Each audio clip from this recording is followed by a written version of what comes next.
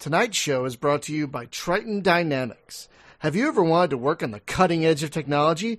Whether it's the advanced Kaiser armor-piercing gun or the legendary Irinyas special operations fighter, Triton Dynamics pushes technology to its limits and beyond. The Terran-Vasudin Alliance is looking for new tools to help fight the latest Shivan incursion and could use your help to develop them. If you have a background in engineering or technical design, Triton Dynamics wants to talk to you. Contact us today to find out how you can help keep the Shivans at bay and secure the future of humanity and Vasudin alike.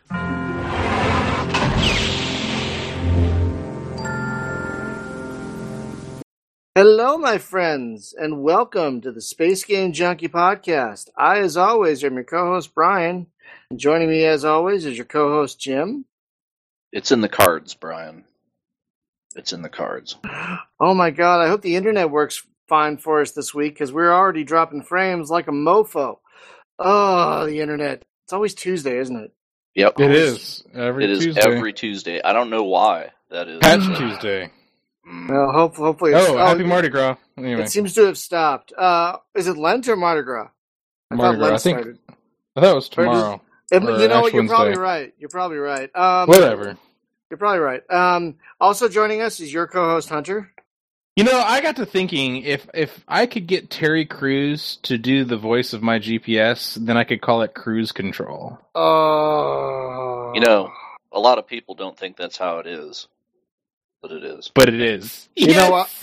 I still want Brian Blessed as my GPS. I still want Brian Blessed because he would be great. Why can't I hear myself? I don't know why I can hear myself. Anyway, that's weird. I already said Hunter. So we have two guests joining us this week, guys. Where are you calling from, gentlemen? I'm in New York. Okay. New York. And I'm in Toronto myself. Okay. So joining us from New York and Toronto, from NeoCrux, we have Trevor Worrell, game developer and playtest coordinator. Hi. And we have Sebastian Shadal, game designer, programmer, creative director, and also the president. And a client. Thanks. Welcome, Mr. President. So he's not the president, he's just a president. No, Sorry, I get those confused. A president, not the president. That'd be a whole different podcast if we had the president on here. Oh God. What games do you play, Mr. President? Well, he'll be like Call of Duty. Well, I like a little Call of Duty. Bomberman. Yikes. And then I like to unwind with Little Mario. That was a terrible Barack Obama impersonation. I apologize. We are here, my friends, to talk about a card-based 4X called GalaCollider. I've played this before on the channel. Oh, man. Yeah, we're still dropping frames. The internet's having issues. Let's make sure. Let it be. Let it be. We're recording. They'll get the audio later. Let it be. Let it be. Anyway, bust out the song. That's fine. So let's start a multiplayer game. Do you guys have one running? Sure, I can start up a game now quick. All right. Now, this is a card-based 4X, so there are decks. And remind me, there will be single player if I'm remembering correctly. That's correct, right? Yeah, currently we're actually in the process of making tutorials, single-player tutorials, and we're going to take those tutorials, make some puzzles based on them, and then puzzles will be like a single-player little game where you can kind of go in little brain teasers and figure out how to solve these complex scenarios. Oh, okay. That's like our first little step into it. Okay, but you are planning... Sorry, go ahead. And then long-term, we're going to be adding more and more features for single-player. It's also a very rich online community game, so there'll be opportunities to play co-op versus a computer player, which could be a raid or survival mission. And then the game itself is going to have an evolving story where you're moving into different areas of space and encountering new characters, new things, which translate into cards, but then those new areas will have new... So all different kinds of rotating achievements and ways to play the game will be kind of part of it. So it's kind of like an ongoing campaign that everyone's participating in.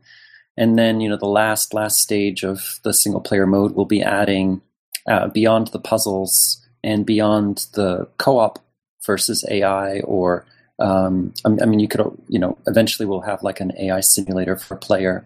We do plan on eventually having a single player campaign. It's just need to, as we go down the road, we're going to have to make decisions in terms of priority, like what do we do next? And a lot of that will also come from our players and what they're interested in. So we'll see how fast the full single player campaign comes into play. And like I said, right now we're doing it in stages, and the puzzles is the first step. So they teach you as well as challenge you the game in different ways. Nice. But right now it is just multiplayer. And how many players can you have in a game? Right now the game is one-on-one setting, but eventually there will be, like, say, team play and free-for-alls and that kind of thing too. Oh, so that's why I can't join this game, because someone already has. It's only 2 players a game for now? Yeah, for right now it's just I just jumped out. I jumped out, Brian. You get in. Okay, thanks. I was like, why can't I join? I want to join. God damn it. Okay. So, yeah. Well, eventually later you can also spectate, and do replays like you would in StarCraft. But right now, it's just 1v1. We're starting with this and then getting this to be solid, and then we're going to branch out from here. Think of the 1 versus 1 mode as like kind of the foundation, and you build the foundation from there. Got it. So, how long have you guys been working on this game? Because I did play it with you guys back in September, but you had been working on it for quite a while before that, if I recall. Yeah, we definitely have been working on it for a while still. Seb, how long would you say exactly it's been now? Oh, wow. From like the initial concept to now, how far do you think that is? We lost him. Oh no! Oh, bad timing. What? It's definitely been like over a year at least from when, like, say, Seb came up with the idea and decided to become the president, as you called it. Right. Right. So the game is definitely the game definitely, since I last played, looks a lot more refined. I will tell you what, the interface looks cleaner, the graphic, the interface looks cleaner and better. Like, I really like how the colony ships are very distinct now. Like, if I recall last time I played, they weren't as distinct.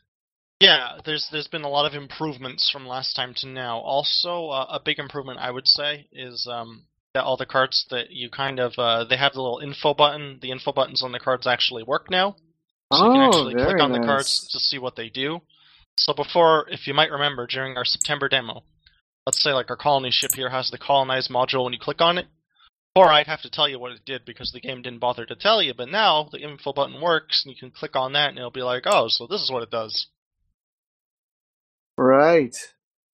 The info button just still isn't styled a lot yet. It's very raw, but that's, coming later. It's definitely a big improvement over what we had, like, given the original version that he was playing on.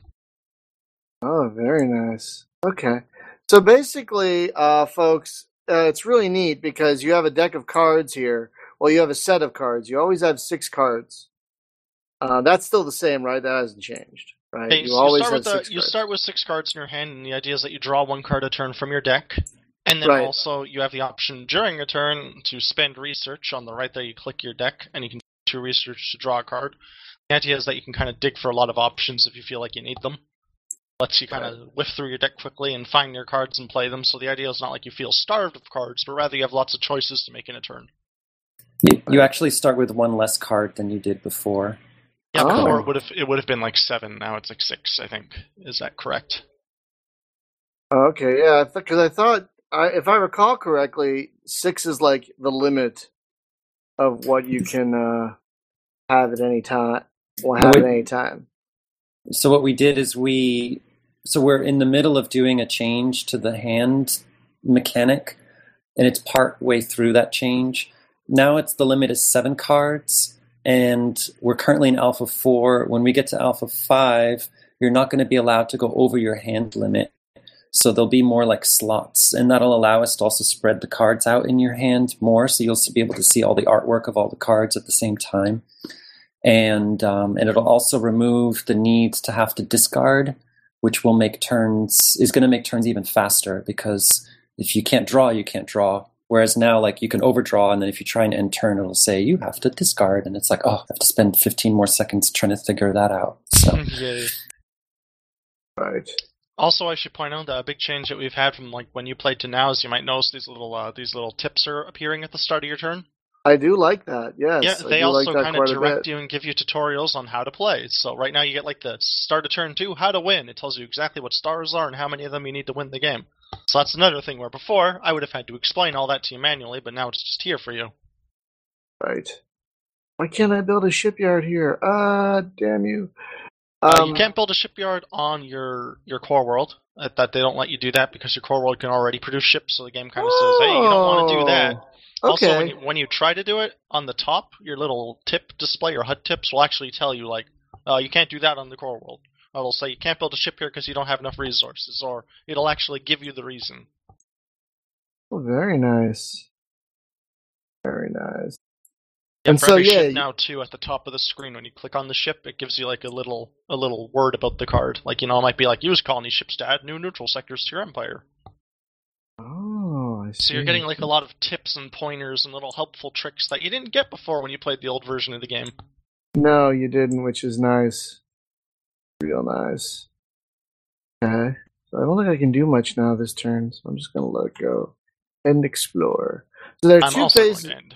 So there are two phases of the game. There's explore and there's combat. And combat only happens when it's gotten a little bit more nuanced than it was before. Combat used to only happen when opposing ships would walk into each other. Now combat will happen if a ship, like your ship, is on an enemy sector, or if there's ships in front of each other. So, for example, if I say take my little frigate, like my little bruiser, and I throw it at your core world, but you have no ships there, we'd still have a battle phase because I have a ship on your sector. That lets you play operation cards. You might have an operation card that, say, does 2 damage to a ship during the battle phase. That lets you use that card, where otherwise you wouldn't be able to. The hell? The game just minimized itself for no apparent reason. Oh. That's weird. Okay. Don't minimize yourself, game god. I know, right? Something. So these maps are randomly generated, if I remember correctly. And in fact, this map we're playing on right now is a pretty funky It generated. is. I'd say the right side looks pretty normal, but the left side, what the heck's going on there? I dig it. I dig how weird this is. It is quite the little interesting map. I would say it changes. See, things like this are interesting because they change your decision making on the fly quite a bit. Sometimes you'll get maps that are very defensive oriented, but a map like this, I would say, actually isn't very defensive oriented at all. It's very open. Right. Yeah, because I mean, you kind of have a bottleneck right here. You have two little. It's weird. Like, there are multiple ways to my homeworld, but there's a bunch of shit you'd have to get through. Excuse me, stuff. I'm trying to curse less. I curse a lot. I'm trying to curse less. There's a bunch of stuff you have to get through to get to my homeworld, and same with me. Like, if I wanted to get to your homeworld, I'd have to either slog through these 3 systems over on the left for me. Yeah. To get there, or I'd have to slog through on the right. 1, 2, probably 3 again. 1, 2, 3, still 3, but which 3? Yeah. Yeah, and it's a matter of it's also the colony ships at the start of the game. On the left side, it's like where we place them. They could actually walk into each other and start little contesting fights. Or on the right side, that just wouldn't happen really. So it can change it up that way too. Can I move this colony ship? Okay, there's a colony ship I have, and yet I can't seem to move it anywhere. Well, there's a couple things. You got to make sure that the sectors are connected, so it has to be like, say, your core world's connected to the next sector. That's why there's a battle. There's a battle? There's a battle. Yes, we're on battle phase. In fact, yes, once again, you see the little tip for a battle phase now. Where's the battle? Oh, you son of a... How'd you... I got a little bruiser on your world there. You'll notice now that the circle where the battle is actually glowing. So you have a little glow there to tell you there's a fight in this area. And then when you've done your battle phase, there's an end battle button, just like there was an end explore button. Wow. This is so at this point, I'm gonna attack your poor little colony ship with my one attack ship. It's just like a dinky little bruiser. It doesn't really do much. But it can look at your colony ship and say, "I don't like you," but it can't kill it. It just doesn't like it. Right. I hit end battle, and it's gonna fire at him for just 1 point of damage. Nothing special. Ow! Hey, he's on fire! Son of a gun! Son of a gun. Yeah, we've added that little effect in now, so you have a damaged ship. So you look at your colony ship, it's damaged, you can see smoke actually coming out of it now to show that this guy got hurt. That guy did get hurt. I don't like that. I don't appreciate that at all. Fair point. It's probably not something that you take kindly to. No, I do not. All right, my deck is not great. Let's see.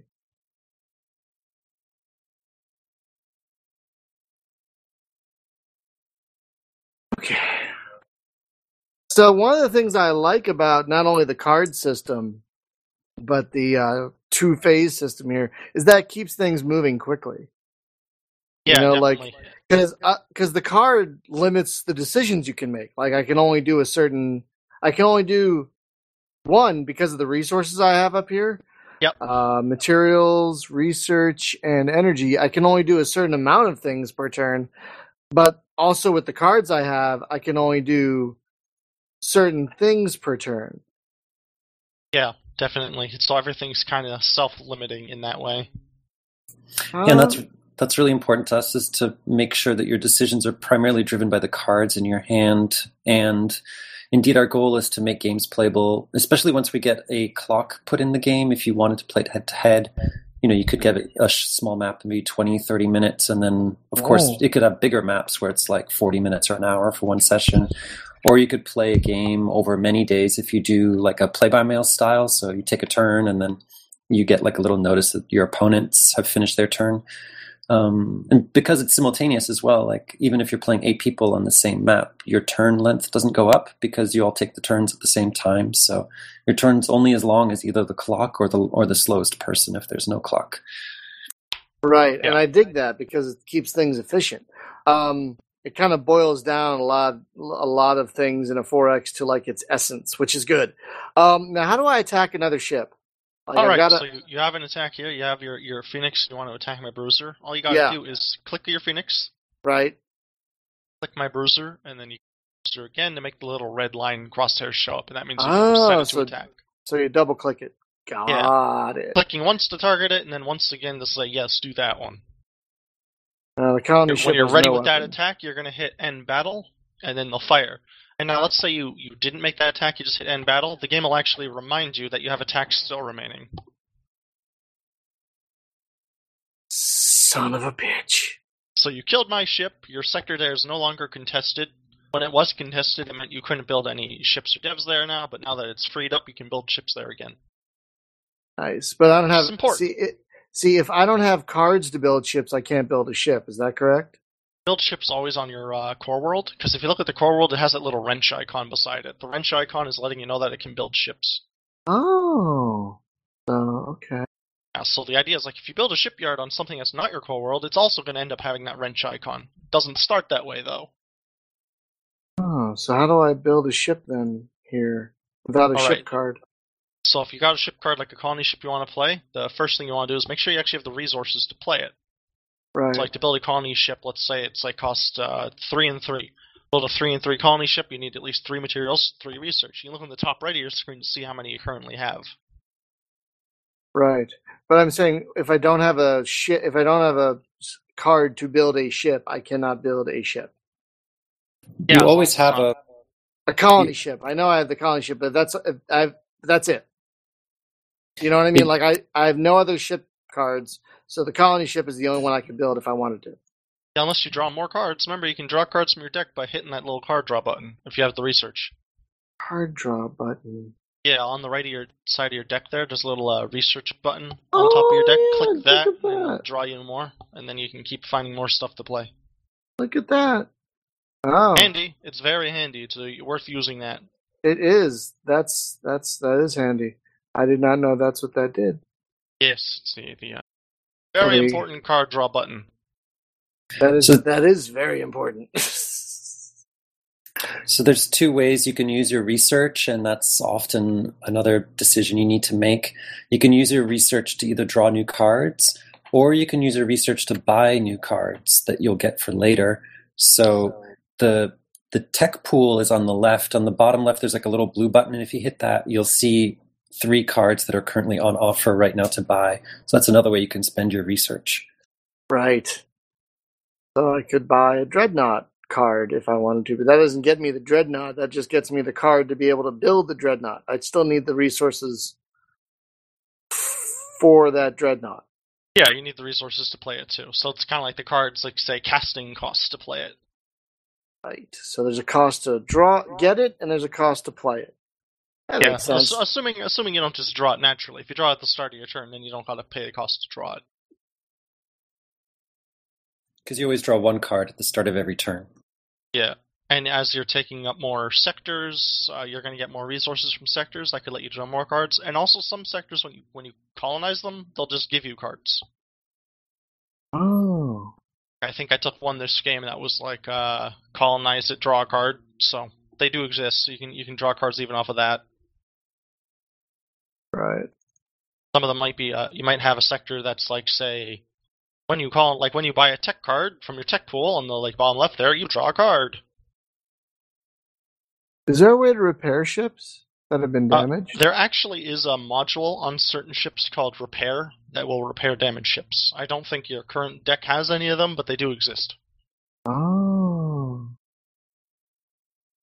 We're just playing on simple demo decks, so they're not too complicated, so they don't delve too far into it, but they do exist. Oh no, that's very cool. Very cool. All right, let's go. I got. Ooh, I can afford that. I love the name of this one particular thing, the Fire Rain. Yeah, because it rains fires on their enemies with the bombs. Those bombs are very useful. I really like the bombard mechanic. Yeah, not enough games have that, in my opinion. Not enough space strategy games have a planetary bombard mechanic. You know, and I love games that do, like Distant Worlds has it, and Imperial Galactica has it.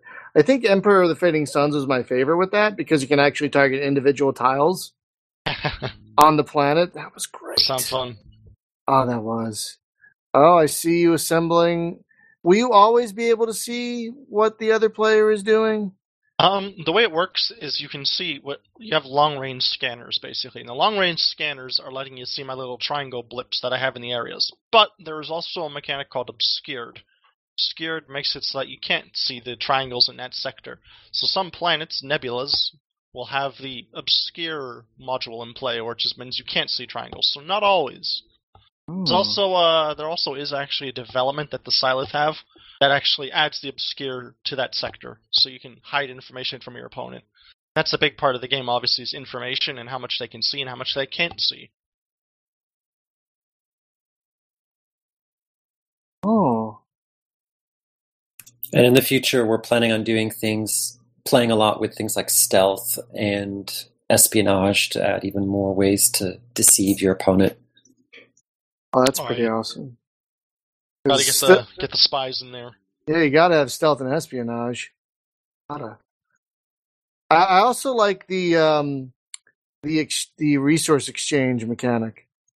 I like that. Sure. That is pretty simple. That's very simple and effective. Like, I was just able to get a card I wanted from research by trading some materials for some research. That was nice. I mean, the way it is there's simply going to be times when, say, you have too much of a resource and you want to throw it to something else, so we go, hey, why not let them? It's still painful, though, for the 2-to-1, but yeah, it's definitely good so you can adapt to your strategy more. But when you're deck building, you're also trying to think, like, okay, how can I use all my resources as efficiently as possible without having to trade, unless I really need to. So it's part of the... Yeah, because right now we're also doing some deck building to test out deck building aspects in the game, and it's also another fun part of it is dealing with those 3 resources when you're making your deck. Yeah, for sure. Oh, so you colonize that sector, and you might notice there's a big red swirl around it now, the one you just took because I moved a ship in. That ship I moved in He's a raider. He's actually reducing the resources that place produces now. So you actually notice the numbers on the bottom have gotten red. So you get 1 material now from it instead of 2. Son of Just to a give gun. 1 energy, now it gives 0. So this little rhino is actually hurting you quite a bit by him being there. Oh, I hate you. Sorry. And also, No, you're not. the You're not. stinger is your stinger here moved into your barracks, so it got blockaded. See a little like pin icon on my stinger. If you click on it, little red thing lets it know that it's not moving next turn. It's stuck down for now. Oh, nice. Well, that's But good. it also has bombs, so it's going to be bombing on your barracks there. Oh, mother. So Forker. it does bombard 1, means it does 1 damage to your barracks when it attacks. It also does 3 damage to this colony ship here, which only has 3 health. So once again, I'm abusing your poor colony ships. That's... I don't mean Ah! to, it just keeps happening. God damn it. The barracks is very handy though, as long as that's there, it's kind of like a good defensive point, because it has like, has big like infantry defense values, it has, it stops like invasions. I'm not using invader, but it also has like a lot of health, it can resist bombs, it's handy.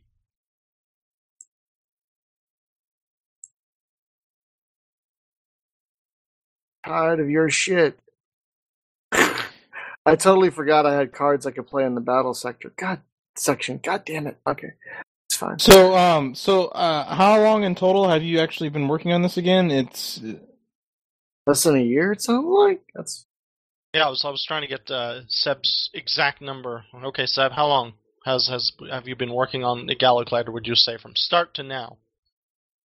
From the time it started as a paper game, it would be, I think, going on 2.5 years now. Wait, it was a paper game? Yeah, there was 6 months of tons of testing done on the machination engine to make sure that all the friction and economics and everything was working as a paper game first. How did this play out as a pen and paper game? You basically, I mean, I've designed lots of card games, physical games as well as digital ones, and basically, you just throw up a whole bunch of stuff in Illustrator, put some temporary art on it, print it, cut it, throated sleeves with some cards in the back. I think I have like a box of Magic common cards that I use for that, and invite people over to play, either game designers or people who are really into 4X games or card games. And the first through playthroughs, tons of rules are still being changed, and core, very, very basic fundamental things were really important to work out, like how many resources should your homeworld give you versus the worlds you encounter. I had a curve in mind for the game, like I wanted there to be 3 or 4 turns on average for, a normal sized map of the early game, and then I wanted a very long, tense mid game, and then a very fast closing end game, because the end game is where you want it to end quickly. So yeah, just worked out a lot with the math and the numbers, and came up with mechanics like stacking and all kinds of other stuff during that phase. Oh. More fights going on here. You can see the little replay engine is spinning around and showing us all the stuff we did. It just showed me that you played a heatsink on me. I saw that heatsink. That was funny. I had that heatsink, so why not? I figured I'd use you killed both my rhinos now. No more raiding for me, I guess. Woohoo! I like killing you. I like killing your ships. It's fine. It's a good time. Always a good time. Build one of these. Okay, so we built a frigate. Can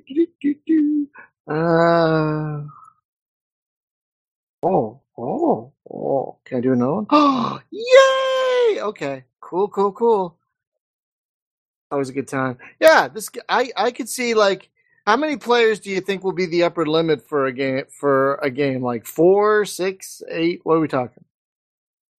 Have no idea yet. I'm hoping at least 8, but I could see a map with 16 or 32 people on it happening if the technology supports it. I don't see why not. Well, how big would that map have to be? Like, how big are you guys planning the maps to get? Because I think I saw the biggest map is 32 sectors right now? Of the random sectors we have, it's currently 12, 18, and 24. 24. I'm sorry. Okay.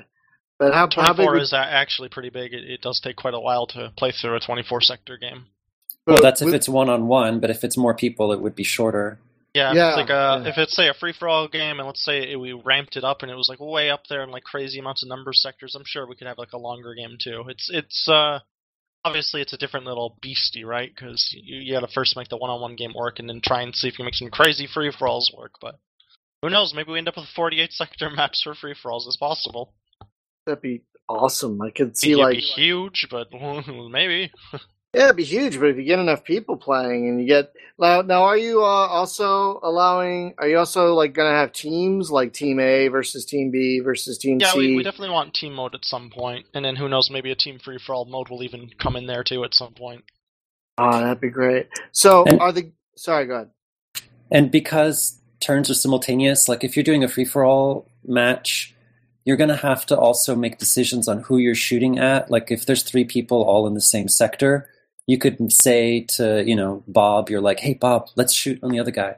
And then I don't know if you ever played the game Diplomacy, the classic board game, but because you have to pre-plan all your moves and all your attacks, you could say you're doing one thing, but then backstab someone else. So there's like a lot. If your students are doing like a large free-for-all map, like let's say we did manage to get all the way up to 32 people or 30-ish people on one map, that's almost like you're playing a campaign at that point. Maybe, turns aren't like head to head. Maybe they're done like 24 hours. You do one turn. Each turn is, could be like 5 minutes for your turn, but you're just kind of doing it over a month or something in that case.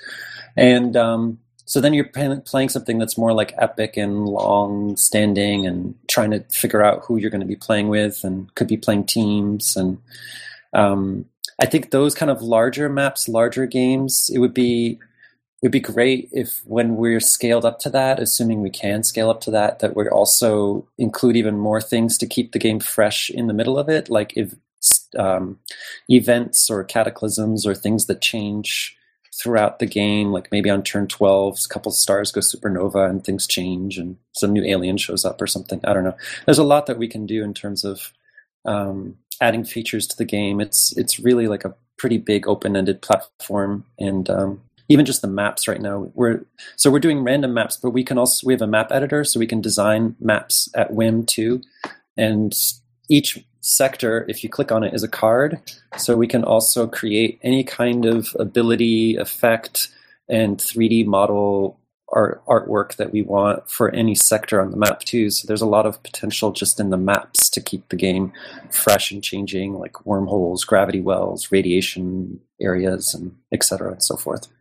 So are you guys going to be adding like a play by email then? Because it being so large, I joke, of course, but I mean, when I say by play by mail style, I mean that's what we're going to be implementing first in Alpha 5.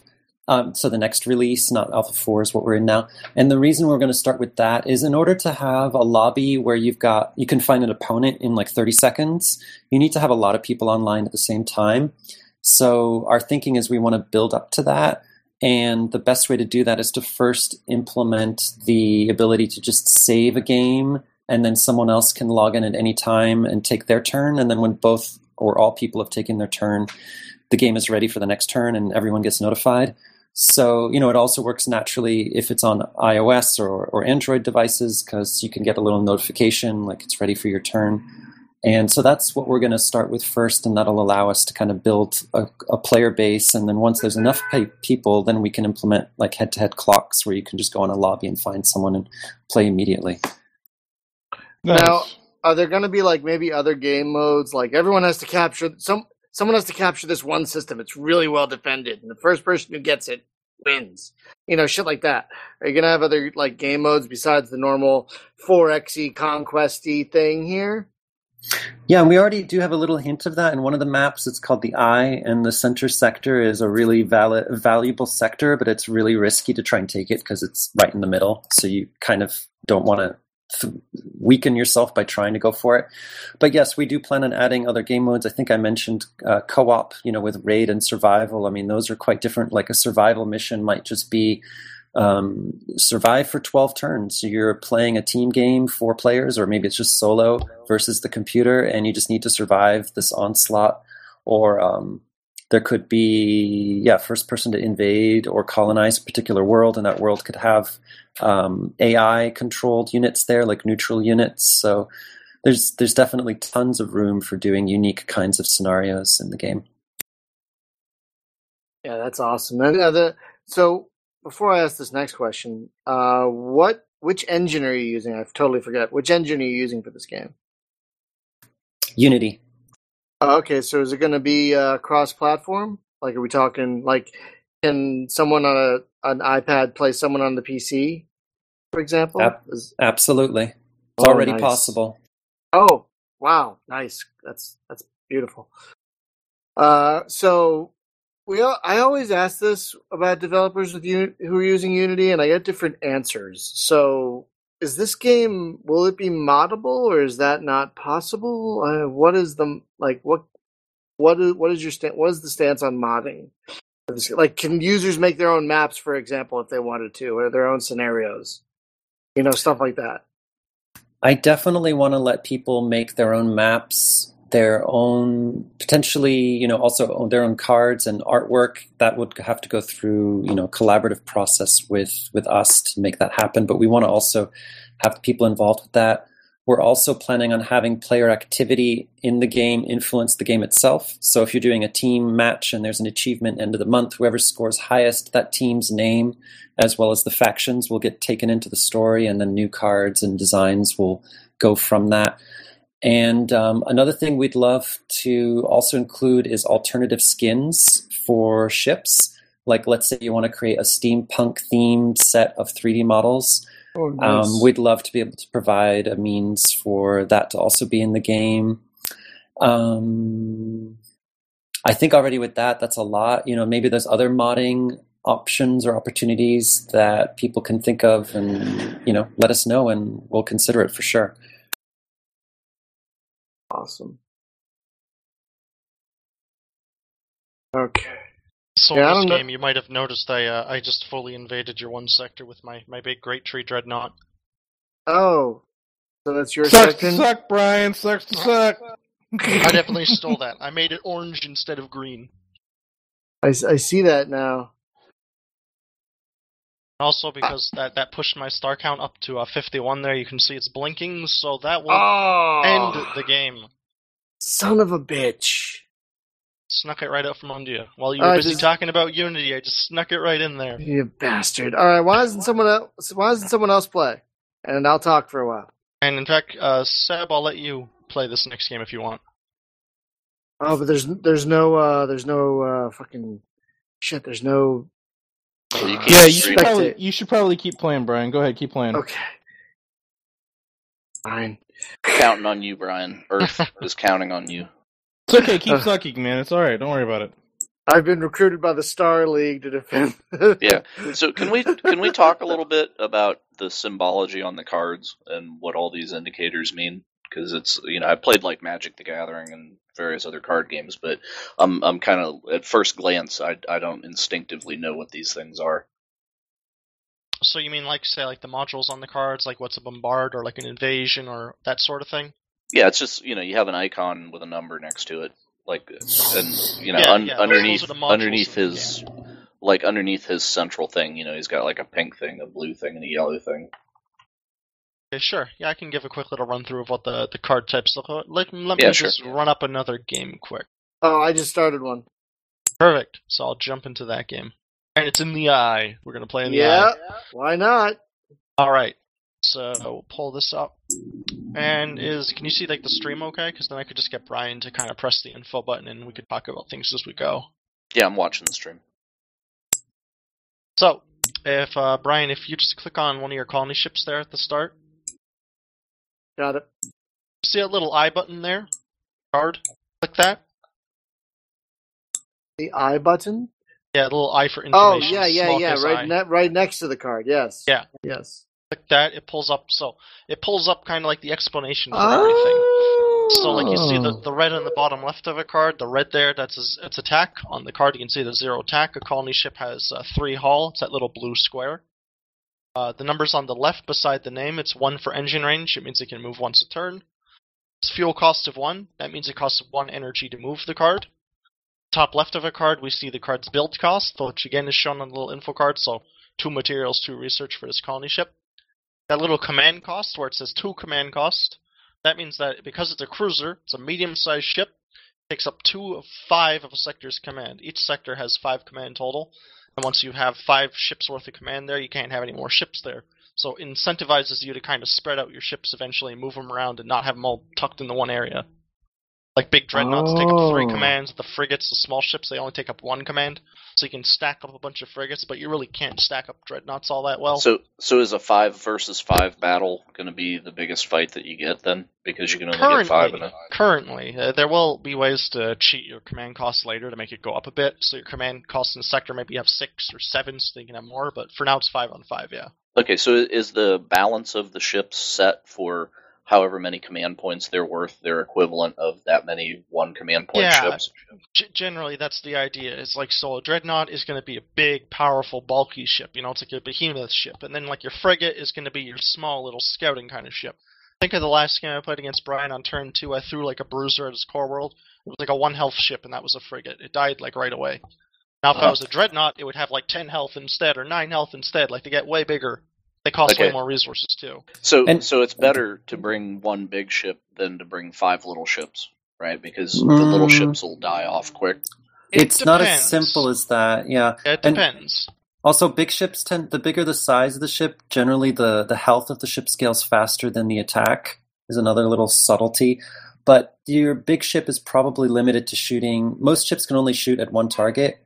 So if you have a big dreadnought and I have 5 little ships, you're only going to be able to kill 1 a turn, which is really bad if I'm attacking you, because if I have just 1 ship in your sector that survives battle, your sector is now considered contested, and that means you can't build anything in that sector anymore. Plus, if I can contest all your sectors, I just win the game immediately. That's one way to win the game.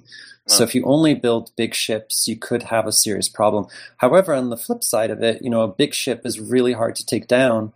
So if you use that aggressively to attack, it can be, I've had games where like I see a big ship coming and I like pull back basically like 3 sectors deep, and just to build up forces to like eventually take this thing out as it steamrolls through my space to try and get to my homeworld. Or right, because you're going to be able to hit it every sector that it comes through. So it's basically an attrition thing. Like you wear it down as it gets closer to you. That's definitely a strategy that works against a big ship, is you can wear them down, or you could do what you said, build 5 ships at once, have all 5 hammer it at the same time, so it just gets overwhelmed. Okay, There's also some rock, paper, scissors in the game, because of the 3 different size classes of ships, frigates, cruisers, and dreadnoughts. We want eventually to add also fighters, like little tiny ones. But for now, there are those 3 size classes. And certain weapons do different damage to different size classes as well. So you can, if you know your opponent is building a deck, because either from scouting or from what you've seen, you're like, okay, I keep seeing these dreadnoughts, then that encourages you to build your ships that have anti-dreadnought weaponry as well. So there's that as well that also plays into it. And then certain cards only work on certain size ships. Okay. So the deck building part of this, right? Because you get 6 cards at a time. So that kind of determines what can I do. So it's a little bit luck of the draw of what comes up, because there's times you'd probably want to do something and you just haven't pulled that card out yet. As opposed to like a Master of Orion kind of game, you're at liberty to do whatever you can afford to do. So I guess that would come into a balance factor of like, what do you stuff into the deck because you want more of these to increase the odds that you're going to get it in your hand when you want it. Yeah. That's definitely a part of it. The game starts with a deck size of 30.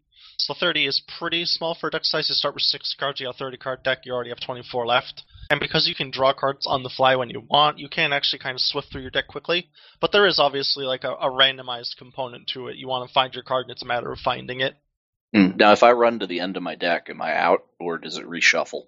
It reshuffles, actually. And not only does it reshuffle, but the cards in your tech pool, the bottom left, you click that little button. Those are like your Tech 2 and Tech 3 cards. They're your powerful late-game options. What they do is you buy them, they go into your discard pile. When your deck is empty, you now reshuffle those powerful cards into your deck, so now you can draw your really strong things.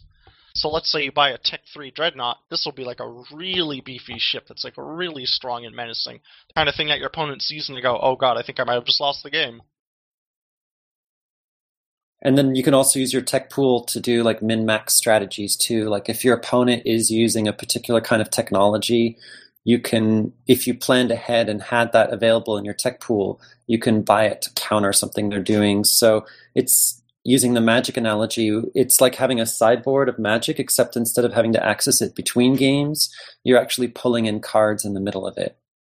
Okay, so are those cards that you also determine are going to be there, or do they is it a modifier to an existing card? Like I have a ship in my hand and then I get the tech modifier and throw it on the ship, or is it actually a separate ship card? The way the tech pool works is it's, so let's say I have a deck with 15 tech pool slots. The way it works is I take 15 separate cards and put them in those slots. But the idea is that they're my higher level cards. So the game, you start off with 30 cards, they're always tech level 1 cards. Your tech level 2 and 3 cards are only ever in your tech pool. So to pull those cards out, you need to buy them and then draw them, and then they're like way more powerful to give upside for not being in your starting 30. And then to answer your question, they're not upgrading current cards, although that's a mechanic we want to also have in the game. They're called upgrade cards. We've got like 7 types of cards planned. There's only 3 in the game right now. So right now when you buy a card in your tech pool, it's a new card. It goes into your discard, and then those are new cards that you draw later. But we do plan on also adding in a card type called, God, it's been a long time. They're called mods in the game. And mods will be something that you play on a ship, for example, to add a new module or to change the card. And what the mods do is they will. So instead of like if you have an attachment in Magic, they're kind of hard to put in your deck because as soon as the card is attached to is dead, then you lose the attachment. And there's been all these mechanics to try and make it work. But in our game, as soon as you play a mod, and this was paper tested, so it's pretty defined already, the general concept of it. So if you mod a ship on the map, and actually it doesn't even have to be on the map when you play it, there'll eventually be like a blueprint screen where you can go to see all the blueprints of all the cards that are currently in your deck, and you can mod any of them. And as soon as you mod it, all copies that are on the map, in your discard, in your hand, everywhere, they all get modified by your changes. So you can change up your ships also using that technique in the future. We don't have that yet, so that's something coming. I'm kind of surprised that it's actually an across-the-board upgrade kind of thing. Because it's like, I would think, you could have stuff in the deck. Like, let's say you're talking about fighters, right? So you could have a card that's like a fighter wing. And then it's like, okay, I take the fighter wing and I play it on that ship, and now it's a carrier. But, and maybe it gets like 5 fighter tokens on it or something. And then when you burn them off, they're dead or whatever. Opposed to like upgrade all your ships by +1 or whatever. Well, you have to remember when I said all ships, I meant all ships of that frame. You can only have 3 base copies of a ship. There's ways to cheat to get more than 3. But the rule of tech building is you can only have 3 copies of a ship. So if I have 3 ships called, I don't know, Butterscotch, and I mod the Butterscotch ships to be carriers, assuming now that card probably has a condition on it, like maybe that ship has to be a cruiser or a dreadnought to become a carrier, and it has to also have the available space for that module. And then so if you change, and of course we're talking about a module for carrier which totally doesn't exist yet, but I'm just using your example. So I mean that would only mod those 3 copies of the ship to have that new module. It wouldn't be all 20 ships in your deck. Oh, okay. Yeah, I wonder, like a mechanic, because you guys have the tech pool, right? So that's kind of your research equivalent thing, because you're throwing points to draw things out of the tech pool. Yes. Yeah, there's a mixture of drawing from your deck or drawing from the tech pool. You do one or the other. Yeah, I'm wondering about like if you had a research deck that was like other things, like smaller modifiers or like +1 engines or something like that, because it's almost like a random, like I've got a couple extra points, I'm gonna just pitch them in the research pool and see what I get, kind of gambling. You think the current system is gambling, or you'd like to see a gamble? No, I'm just saying like a more gamble thing. Like if there was just like say a research pool that's shared by all players, right? And it's just kind of like anybody could get something that's in there, and it's just like, yeah, I'll throw some science out there. Oh, yeah, I got like a global tech pool. You just buy cards from a global pile. yeah, and you get a random God knows what comes out of there. It's a slot machine. That could be fun. It's like a little RNG fest. It could be. It could be something enjoyable.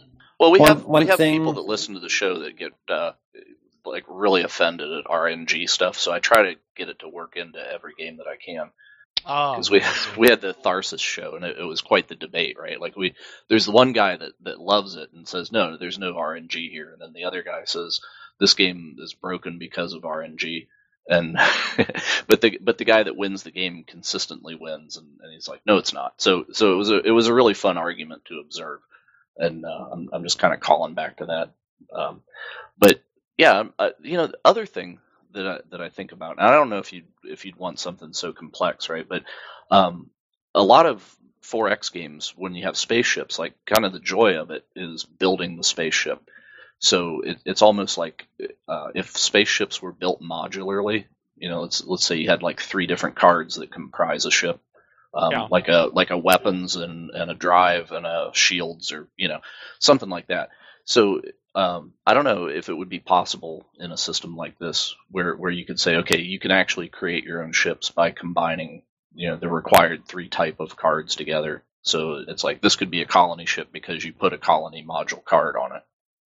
I think that's kind of out of the scope of what you're thinking, but no, that's actually what the mods will be doing when we add them to the game. So there'll be different ways to build your deck, and if you're playing in that style, then you'll have the disadvantage that you have to modify your ships to make them do what you want them to do, but the advantage that you'll be more flexible. And another thing to keep in mind, too, is we have right now 2 factions, but we have planned at least, God, lose a count, 1, 2, 3, 4, 5, at least 5, maybe 6 or 7 that are going to come into the game. And we plan on making them all as asymmetrical as possible to each other. So, while we have like a tech pool right now with these 2, there could be something different for another. We're evolving cards. Another faction might be even much more based on doing a modular type of building structure. So the way you colonize is going to be different from faction to faction. So those are all things that will also be different based on these future factions that don't exist in the game. And yes, modding your ships and building them up with components is something that's planned. It's just not... we had to make choices of what are we starting with and building in a list of priorities. And if I had to make a cut down to 3 types of cards. So these are the current 3 that we're playing with right now, and mods are on the list for the future. Got a lot on the future docket. I remember that docket. It was a big list. Oh, and I also noticed that we're playing on the Eye, the one with the big powerful sector in the middle, and I currently own there. Yeah, I like how your map works. As things like come into focus, and that's really aesthetically pleasing. I'm liking that a lot too. I wish that more traditional 4X games did that. Like if Master of Orion stole that from you right now, you probably wouldn't be too upset, right?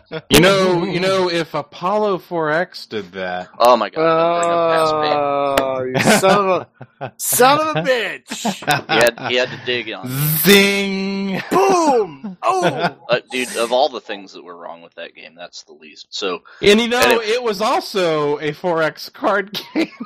That's true. We can fast back because I worked on it, but yeah. Sorry. Oh Jesus. Yeah. So that's a thing. Like so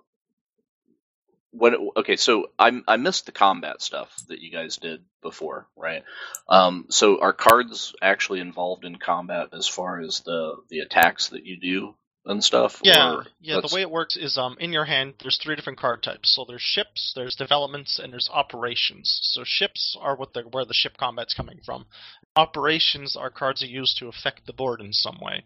So the last game we played, I believe Brian used a heat sink on me, which gave his ship +2 attack on me for that one battle phase, and then it made him kill my ship that he wouldn't have killed otherwise.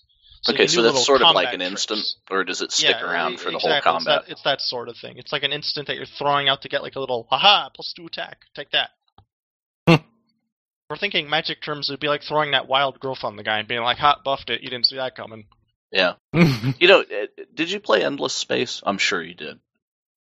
I probably might have way back in the day. Okay. I played a lot of these games. The thing that's divisive about Endless Space is that the combat is automated. You don't direct your ships around. It's just like they line up and shoot at each other, and there's 3 phases.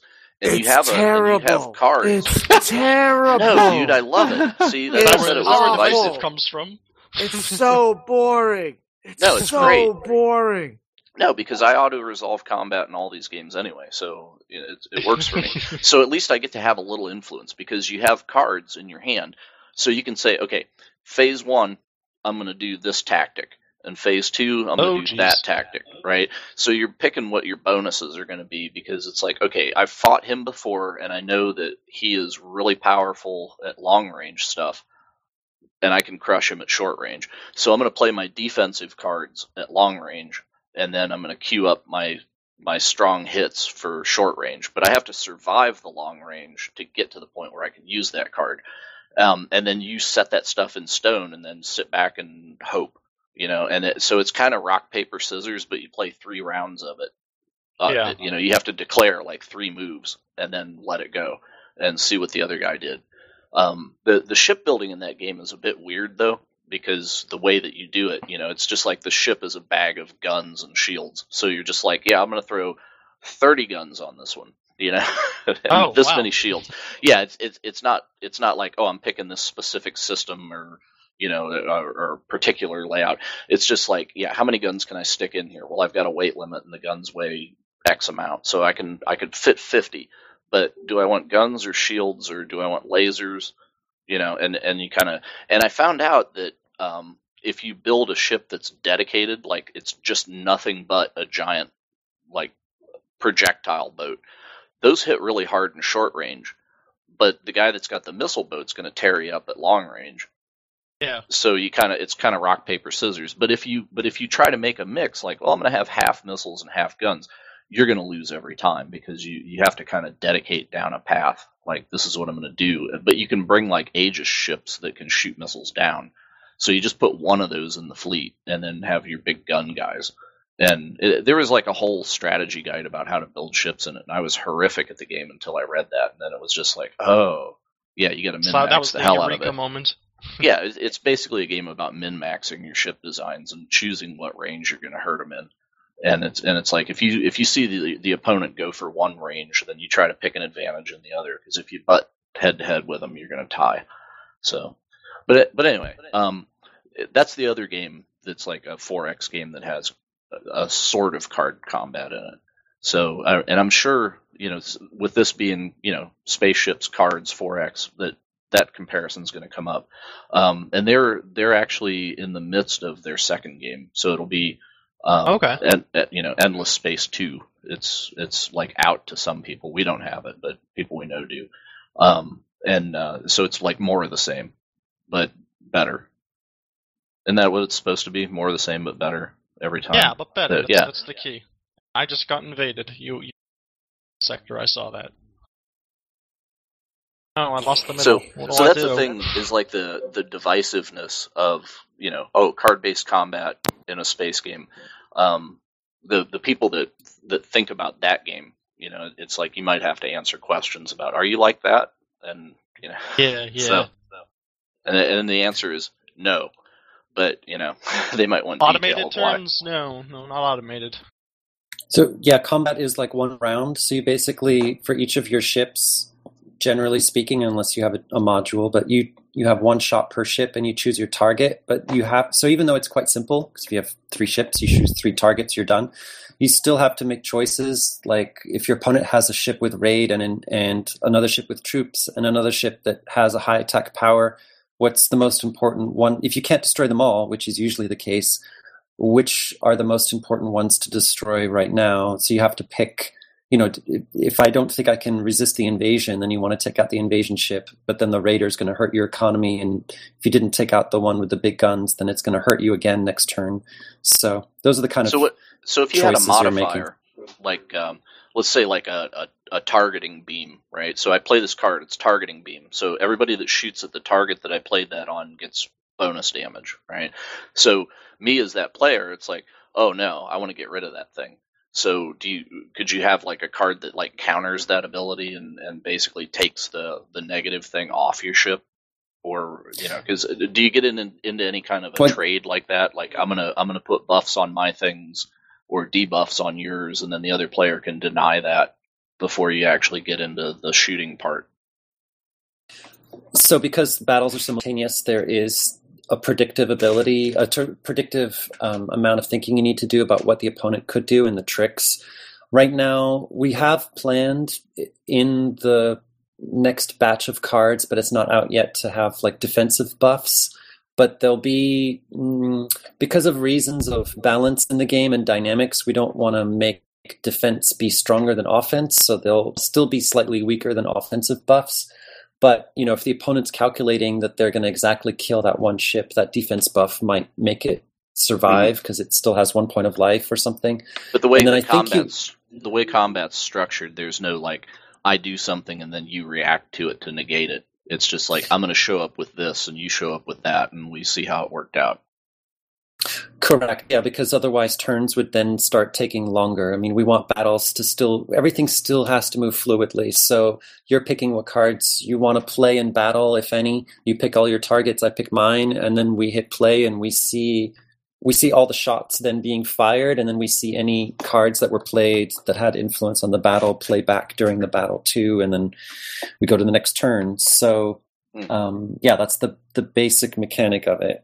So what's your target play time? You'd say, okay, we want to get this over with. A game should last approximately 20 minutes, 30 minutes, or what? So it depends on your map size, but if you're trying to do a quick game, then it would be a small map.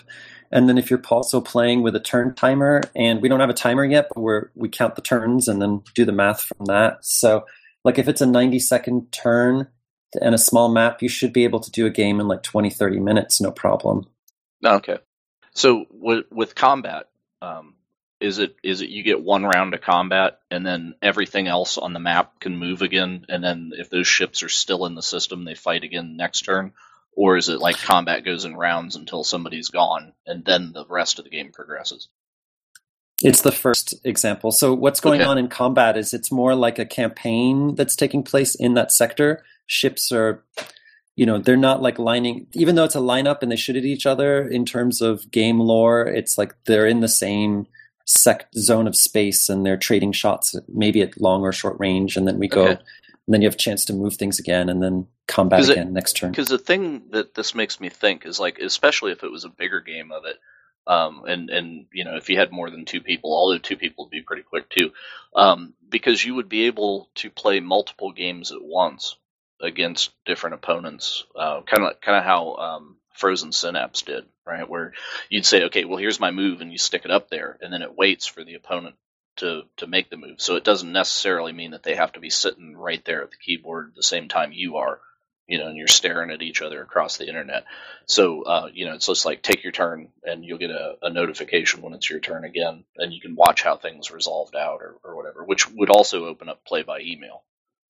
Which I don't know if anybody believes in email anymore. That's kind of Stone Age, but I think I talked about that earlier in this stream. So the answer is yes. We're planning that as our next big feature for the next build. Alpha 5 is going to be the asynchronous style playing. So you just take a turn whenever, I take a turn whenever, and when we're both done, then either one of us can log in to take the next turn, and it keeps going like that. Okay, so nice. I could then have multiple games in session. You could have 20 games. Oh, yeah, awesome. Oh, so it's like Chaos Reborn or Frozen Synapse, where you have the asynchronous. Someone took their turn. Oh, I got a notification. It's my turn. Go take my turn. Play is exactly what it is. Yeah, oh, beautiful. Yeah, because I tried to play Frozen Synapse like I was Kasparov. It's like, oh yeah, I got 10 of these going, and oh man, no. No, you can't do that. 10 all at once. Can't do that. You will die quickly. Yeah. So, for me, the appeal of playing it in that way is, games, if I play games like that, then it's like Hero Academy. I remember for a while I'd play that on my phone, and it's like a tactical chess-ish kind of game. And, so I would have like many games going, like 10 or 12 when I was really into it. And I'd pull up a game, think about my move, sometimes a lot, because then I don't care about turn timer. But even though my turn should only take a minute or two, I might spend like 20 minutes if I have the time looking at it. But whatever, regardless, maybe 5 minutes, submit a turn and then go to the next one. And so that way it's convenient, if you've got a busy schedule and you still want to play a game, you could just take a 5-minute turn of our game whenever you have a chance, and instead of you don't need to commit to a long time. The one thing that I'll say, and you can put this in your marketing portfolio because it's huge to me, right, is whenever you play a multiplayer 4X game, and Brian and I have experienced this quite recently because we tried to play GalCiv 3, and there is so much time in those games that is just like, well, nothing going on. All right, next turn. Still nothing. I'm waiting on a build thing. It's going to take 40 turns before it pops a ship out. All right, next turn. And oh God, if we had been playing that play by email, we'd be like into next month before anybody actually constructed a ship. So it's just wow. It's not. So here it looks like every turn I get something meaningful to do, and I'm not going to have an idle turn. That was very important. Yeah, that was really, really important when I was designing the game. I wanted to. So even though the game is a 4X card game hybrid, it's kind of subtle at first, but the way the game plays is actually more like StarCraft if it was a turn-based game. So what I mean by that is you've got a rock, paper, scissors type mechanic. You have to figure out what you're doing. Scouting is really important. And then, you've got a little bit of an early game, but even in the early game, you want to be scouting. And then I wanted to have that. So one thing that Arts brings into it is that strong play. Like in a good card game, the mid game is really intense because it's like every turn you could be winning or you could be losing, or there's a reversal, or I do something, react, and so forth. So that was really important to bring into. And, when I was looking at the qualities of 4X to bring in it, one of the things that drives me crazy with 4X games is like turn build time. It's like, who on earth decided that, having to wait 57 turns for a ship to build was actually fun. And then, but that's okay if it's like one game, but it's like every single 4X game just copies that along as if somehow that's a good idea. And that always baffled me. So that was one of the first things to go in the game. It was like, no, you build a ship, you just build it. Okay, you can't move it immediately, but next turn you can. So it's pretty fast. I mean, it's like, next turn as opposed to 56 turns later. So yeah, there's no like press end turn and watch the paint dry and then press end turn again in our game. Thank God. Yeah, no doubt. And you can blame Sid Meier for that. It's the whole civilization thing, right? And dropped 7 troops on your world. Son of a bitch! Hey, so the planets themselves, what differentiates the planets? Or actually, some just a little bit? They have different abilities. If you actually click on them, you'll see a sector card pop up, and the sector card tells you what it does. See, we finished up this game, but you can still actually click on things during the post-game. So you might want to click on some of these sectors, and you can look at them and see what they do. Like, off to the right of the core world here, you got like the dwarf field and asteroid. Asteroids always tend to damage cruisers and dreadnoughts, but this particular asteroid also gives you 1 star a turn if you've colonized it. So by colonizing it, you can use it as like a little star generator to try and get towards the star victory win. Maybe your strategy is to like sit back a bit, turtle up, and like try and build defenses, get a lot of stars. Maybe the opponent's strategy is to try and rush you down. So if this was a board game, right, would we say like, okay, I'm going to put like 3 cards face down on each planet and they get revealed when you take it? Or how does this work? Well, you have your planet, let's say you've colonized it with your colony ship, and then basically during your simultaneous turn, you're simply just building developments, and the developments are going to show up as little circles on the planet. You can't tell what they are until you actually have a ship there to see what they are. So it's like, okay, the opponent's built something in that planet. I need to get a ship there to scout them to see what they've built on that planet. Oh, but it's a purposefully built thing. It's not like, oh, I found this planet. Hey, I discovered this fancy alien artifact, or some like bonus thing. Grab a planet. Planned. That's planned, though. Yes, and then each sector is a card, and so the way it's done right now, and the way it was also done in paper testing, is you have a deck of sectors. It's shuffled and then dealt, and then in this case, it's either reflected or mirrored to your opponent to make it balanced. But we can also make maps that are completely random. And so the exploration, you're finding these sectors. And, we wanted to start with a baseline of fairly simple sectors for balance reasons of testing, because as soon as you add super crazy sectors, then it gets harder and harder to test the power of the cards. But we're already adding more and more interesting sectors. Like we've added, I think our latest batch of sector we added now ones where when you colonize them, it immediately shuffles your discard pile into your deck. So that starts adding in some interesting decisions, because you might only want to colonize it after you've bought certain technologies so that you can get them in your deck.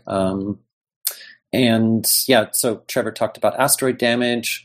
There's sectors that also encourage you to research. Like there's one sector, when you colonize it, it gives you 4 points of research immediately. Or every time you buy a technology, it gives you something in exchange. So, and there's really like an infinite design space in the sectors themselves to keep adding more and more interesting abilities. Like going back to one thing you mentioned before about the idea of a bazaar where you can buy stuff. So one thing I'd love to add in the game eventually too is the sense that sectors aren't just these kind of anonymous things, but they're actually other civilizations you're encountering. So maybe one sector is neutral, and if you colonize it, or maybe you have political influence there, you're able to get cards from their bazaar. So you might get 3 random cards from that bazaar deck's pool, and you can choose which one you want to add to your deck. So there's lots of design space on the map side of things. That's cool. So do you have any abilities that you have to pay upkeep for, or it goes away? It's like I put this card out there, and then I have to pay for it every turn, or it goes back in the discard pile. Planned, but not yet.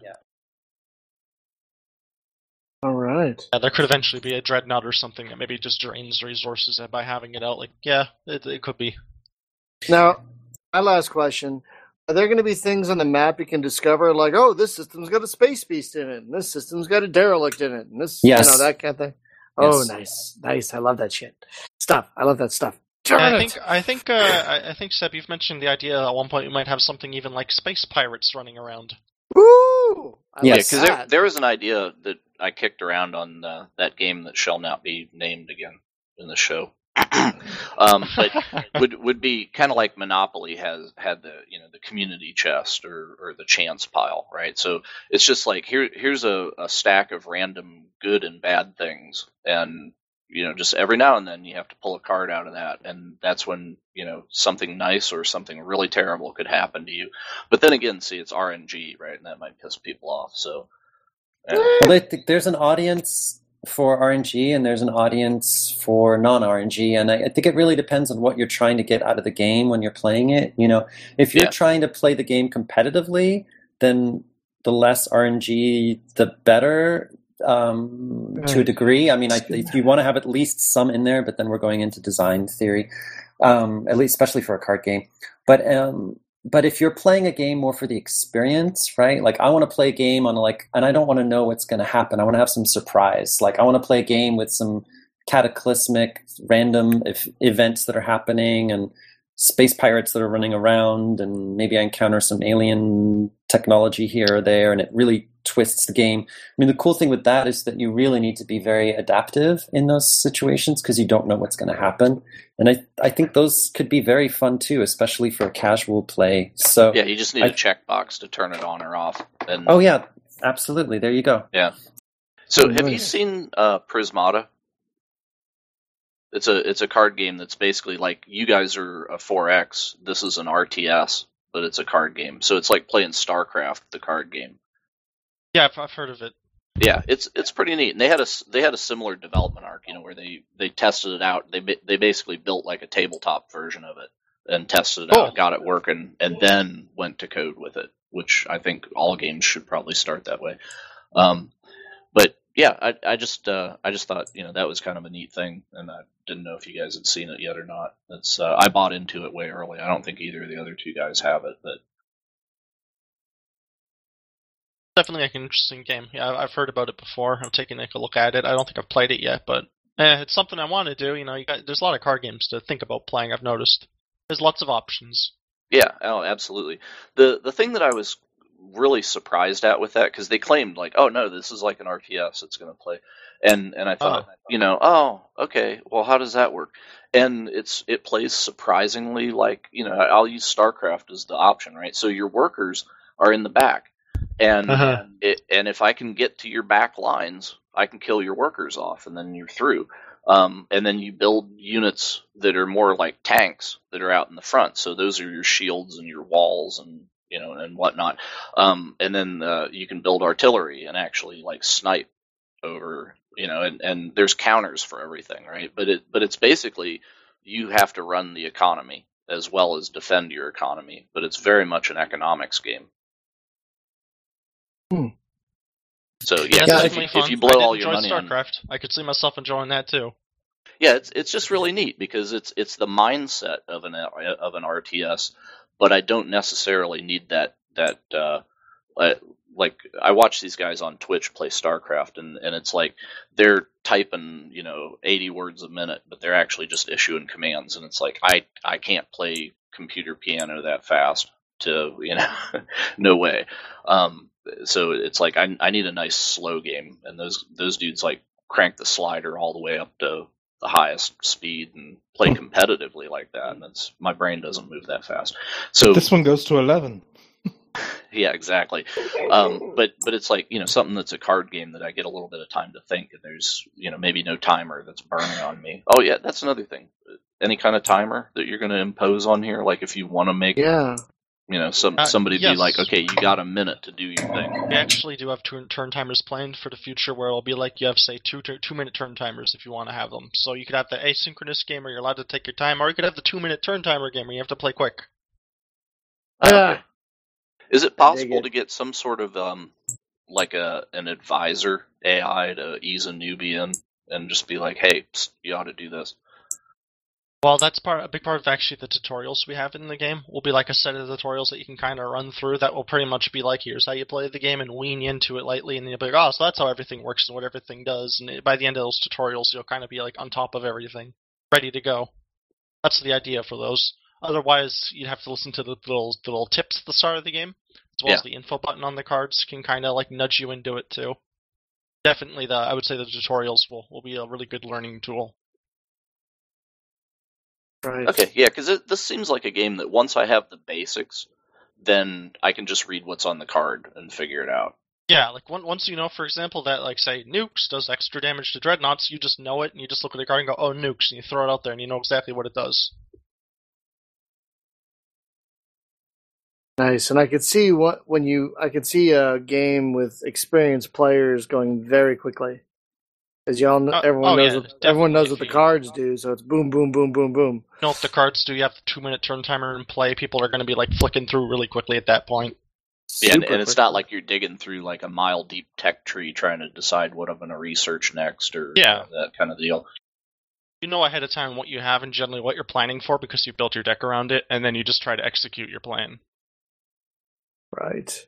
So what's the plan as far as the deck building stuff? Because you guys had said the business model on this thing was going to be you get a deck that's fully playable for each race, and that's free.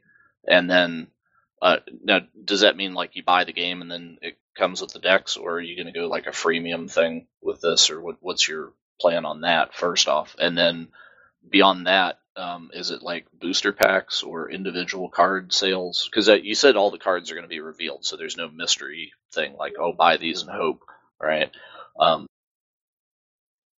So it depends on right now where we're at, because the first Kickstarter didn't go through because we were not known enough to make it. So now we're building audience and going for a self-release, but in parallel, we're also looking for publishers or investors. So what model we're going to have is going to also be dependent on whether we self-release or not.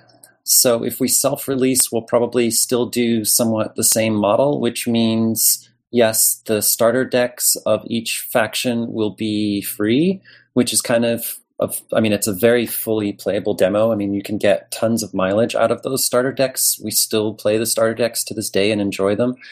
They're very versatile. And then the core set, though, will be small because we don't have the budget to produce a large core set if we're self-releasing. And then there'll be basically like expansion packs, which are kind of like expansions or DLCs. And it'll be, expansion pack, and it has, let's say, 10 cards, 3 copies of each, so 30 cards, and it costs X amount. You buy that, and then you get those cards, and then that's one of the main ways to acquire new content and also for us to make revenue. There'll be other ways to get cards, like there could be monthly achievements, there could be tournaments. Achievements might not always be competitive based; they might just be based on, we're some kind of story thing that we, if you participate in the story, then you might get some bonus content or a card or something. So there'll be different ways to get content as well, but the primary way will be through, just unlocking, right? Like the first few, you might have some cards that you begin with and some that you can unlock just by playing the game a bit is another way to do it too. If we're actually funded, then we have the potential to make the core set much bigger. And then we might, it depends on, what relationship we build with which funding party. We might end up going more for like a Hearthstone model where you have, where it is then a random card game in the sense that you don't know what you're getting in your pack. So it's not entirely decided what we're going to be doing for our economic model. And that's also because it's not decided how we're funded yet. We're looking into different funding options right now. Okay. Is it at all possible to have players actually trade cards outside the game? Or is that beyond the scope of what? Because I don't know if that breaks that business model or not. Like if I can be like, hey, you give me this, I'll give you that. All right, we traded. If that screws up the whole thing of like, well, no, you would have had to bought 100 boosters to get that thing, so we lost a lot of money because you did a side trade, right? And it also opens up like real money crap. So, I don't know. We've spent many hours talking about it, but the thing is right now we don't know which economic model we're going to end up going with, so it's even harder to speculate that.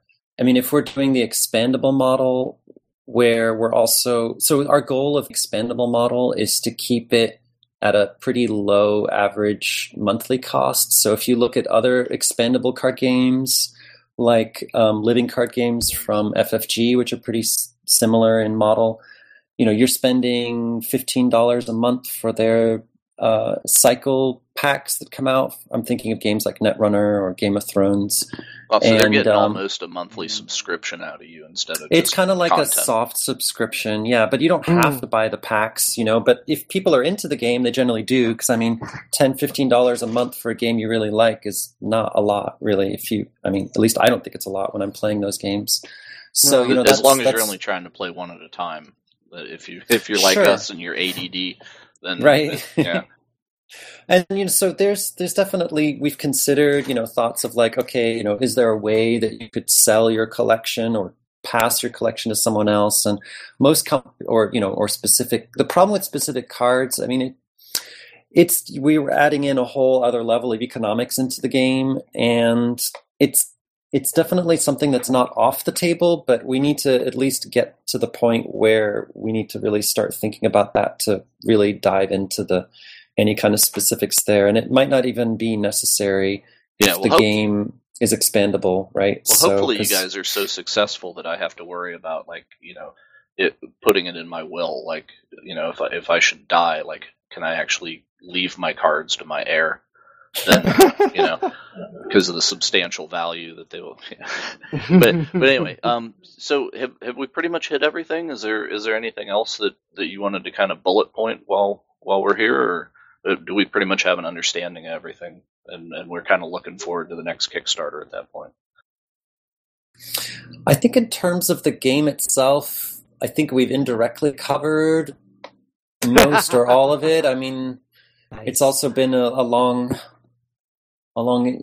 interview process. I'm not sure anymore, but I do want to let people know that we have an alpha test event that we're planning for mid-March, and we're trying to get at least 500 people on a weekend together to play the game. Okay. Is that wide open or for backers, or what's the wide open on that? Okay, awesome. It's totally wide open. So we're trying to get, and we have if you go to our homepage, so it's GalaCollider.com, GalaCollider.com. If you go there is a button, top menu middle, that says alpha. It says alpha test or alpha event, something like that. And you can go there and you can sign up your email address for that. So that's one way to play the game, and also give us some we're hoping for some feedback, like, did you like it or not, or why did you not like it, or whatever. This is in Unity, right? Yes. Yeah, so that opens it up. Have you looked at the Unity web player? Because you could just embed this bad boy right in a web page. Yeah, there's been problems with latest builds of Unity on the web, which is a problem with Unity, not us. There's problems with Chrome in particular. I don't know if they've been fixed yet, but definitely want to get the game into a web player once Unity is no longer suffering from bugs. Like I'm on like a patch release right now and it still has problems, like 5.3.2 patch 2 or something. It's terrible. Yeah, we heard that one of the patches broke like resolution, like the way you can fit the resolution on your monitor. Oh, I had a problem this weekend for like 3 hours. I was trying to debug why I couldn't build on my iOS iPad anymore, and it was just because I had to update to the next patch release. That particular patch was not building to iOS. I was like, great. What? This builds great confidence with me that I've chosen precisely the right moment to upgrade to Unity 5. I mean, don't get me wrong, Unity is awesome. I love it. I love coding in C# on it. It's really, really intuitive, but yeah, it is buggy. All right, but it's available. All right, well, it sounds like we've gotten everything. And how far out is the Kickstarter? Yeah, if you're going to do round 2. So our next milestones are, as I mentioned, is the alpha test event in mid-March. And then from that point, I'm hoping for 3 months, could be 4, when we release Alpha 5. And then that will be already publicly playable by anybody. And you'll be able to find opponents and play. So that's even before we're even thinking of doing a second crowdfunding.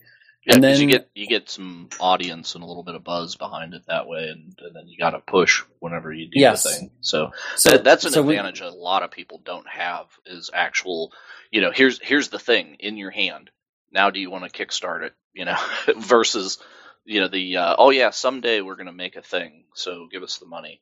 That's a totally different, and especially with the consumer confidence in the crowdfunding model right now. I think it's absolutely essential. So you're absolutely on the right path with that. Yeah, so we need that build Alpha 5 to be out there, and then we need enough champion players, like people who are mega fans, people who are like engaged either a lot or building or on our Twitter a lot or, whatever it is that makes them be like super fans. We need enough super fans to really make a Kickstarter possible.